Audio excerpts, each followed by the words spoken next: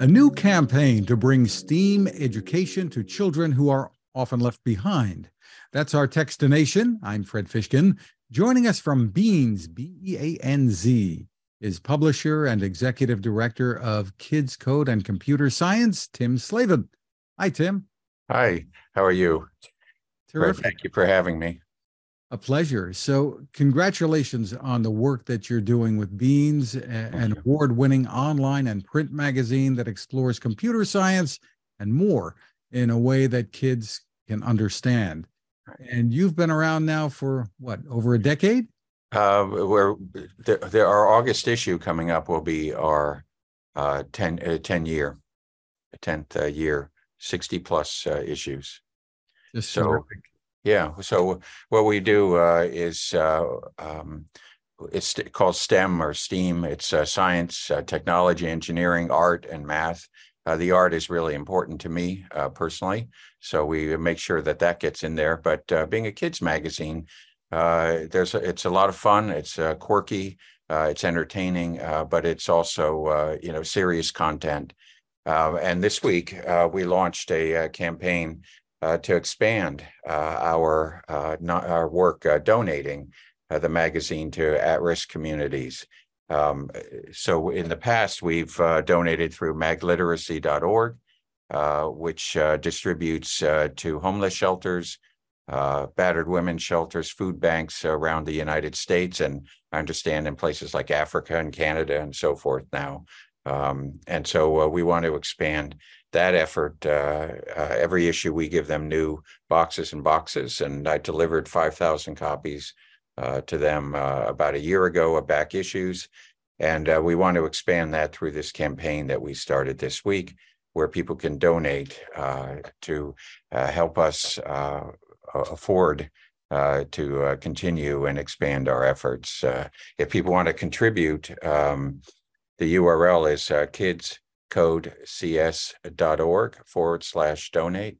And you can find the magazine at that URL as well. And we're also accepting, obviously, applications from groups that want to become recipients. And that email is hello@kidscodecs.org. What a terrific effort, Tim. So tell us, during the pandemic, we saw some of the effects of the, quote, digital divide that we've kind of heard about it before, but that brought it home, I guess, when kids had to do a lot of their learning from home via computer, and many were not equipped to really be able to do that. Right. And I guess that some of the children that you're talking about from homeless shelters or battered women's shelters, I mean, they are really left behind, right? Yeah. Well, the way it happened, and it was really interesting because it was there really was positives and negatives. We live near New York City, and a lot of kids got computers and laptops who probably would not have gotten them otherwise. And that was simply because they had to learn at home. And while that was an imperfect method of teaching, it was an opportunity for them and for the city of New York to figure out how to get kids connected to the internet, to educational resources, things like that. So we get such a positive response from the content we have from paid subscribers that we also get requests for content and for copies. And Mag Literacy is a group that I don't know if people still have print magazines lying around their house, but if you've ever tried to recycle them, it's almost impossible. And Mag Literacy takes those magazines and then they distribute them out to these organizations, the battered women's shelters and food banks and so forth. And they were getting requests for kids because kids were showing up along with their moms and dads and so forth. And so the guy who runs it, John, emailed me asking if I could donate. And I said, oh, boy, I have 5,000 copies in the basement. I'll drive right over. So my son, who's also our technical editor, he basically tests all the code. He has a programming degree. he and I took a road trip for a couple of days to Ohio, where we dropped off, I want to say 50, 60 boxes going back of issues and things like that. And he was all excited. And then I, basically said, how about we just put you in for a couple boxes every time we publish? And it was only recently when we were doing grant proposals that I realized that we donate about 15% of our print runs. We just hand them out because over the years, groups have come up to us and asked, hey, we don't have funds, but we do have kids in a coding club or things like that. Just terrific. And we should point out there's no advertising, is there? Right. And this is for me, this is interesting. I have no publishing background. My background is in technical writing and poetry and things like that. And someone explained to me early on, she published a kids magazine about food and cooking. And she explained to me that kid magazines can't carry advertising if you want to be schools and libraries to subscribe, that for whatever reason, that's considered a no-no. It makes it more difficult for those organizations to subscribe. Interesting. So tell us, how did beanz come about? You said technical writing and poetry, and those two things don't necessarily gel in my mind. But but every word counts in poetry, and you have to think about that. And a lot of what our articles, I edit some of the articles. The more difficult writers, I'll edit first before our copy editor, because I don't want to make her too crazy.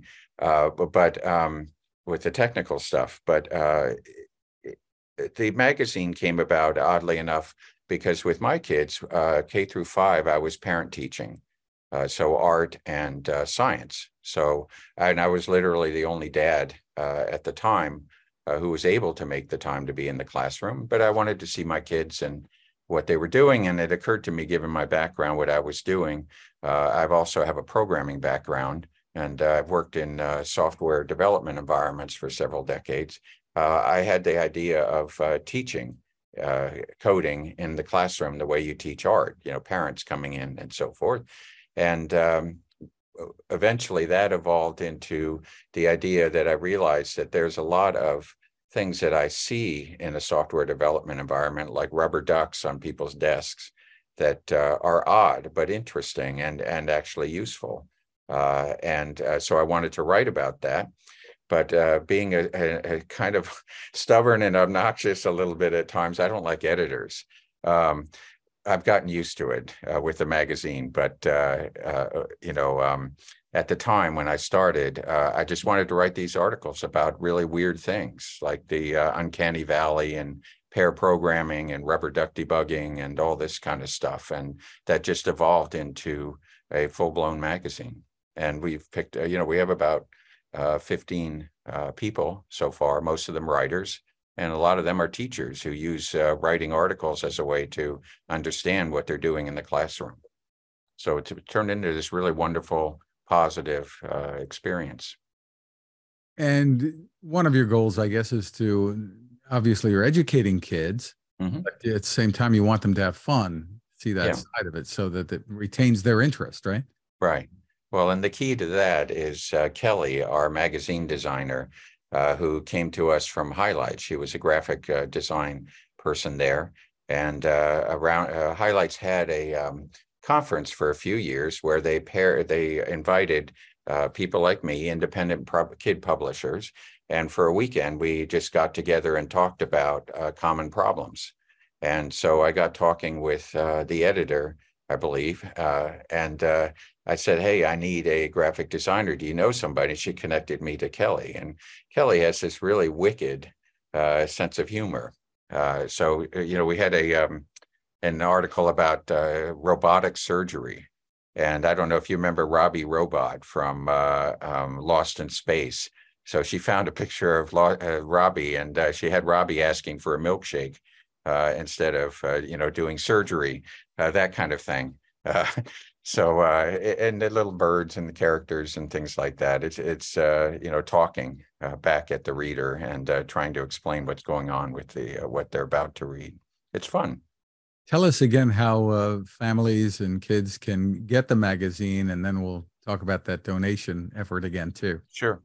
Well, you can find us online at kidscodecs.org or kidscodecs.com. And the .com is the magazine where we have about 1,100 articles for subscribers. Oddly enough, most print subscribers don't become online subscribers for some reason. Kids actually seem to really enjoy getting something in the mailbox with their name on it. And we hear all the time of kids just taking the magazine and disappearing to their room or a sofa, someplace like that. And then so what we're doing with our campaign is donating additional copies. And the way to help us with that would be kidscodecs.org/donate. And of course, if you're a school or an organization and you want to apply to receive copies, that's just an email. Send it to us at hello@kidscodecs.org. Is there an age range that you target? Yeah, that's a great question because we get that. The age typically is 8 to 12 plus. However, what I find extremely interesting early on is that parents and relatives know as much as a 5-year-old. So a lot of parents subscribe to learn alongside their kids, and it's a shared experience back and forth. There was one subscriber in Los Altos who said every time the issue came in, he sat down with his 3 sons and they worked through the magazine doing the projects and things. So it's really literally every age. If you don't know anything and you have a kid as an excuse, it's a good way to learn. Well, it's been a pleasure speaking with you, and Thank you. congratulations on the work that you're doing there. Tim Slavin, thanks for spending time with us. Thank you, and I appreciate your time.